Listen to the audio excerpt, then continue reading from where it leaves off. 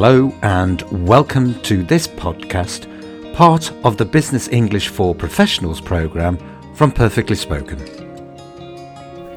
So Stuart, I was talking to someone recently who's a project manager, and they were talking about changing from a waterfall style of project management to agile.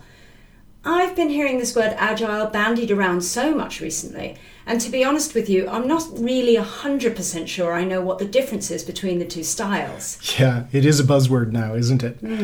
I read that it started in 2001 when a group of software developers published the Agile Manifesto. Oh, okay. Which had 4 points. It said that people are more important than processes. It prioritized working software over massive documentation. For the complete podcast, transcript and practice activities, simply join the Business English for Professionals programme included in the Pro subscription at perfectlyspoken.com.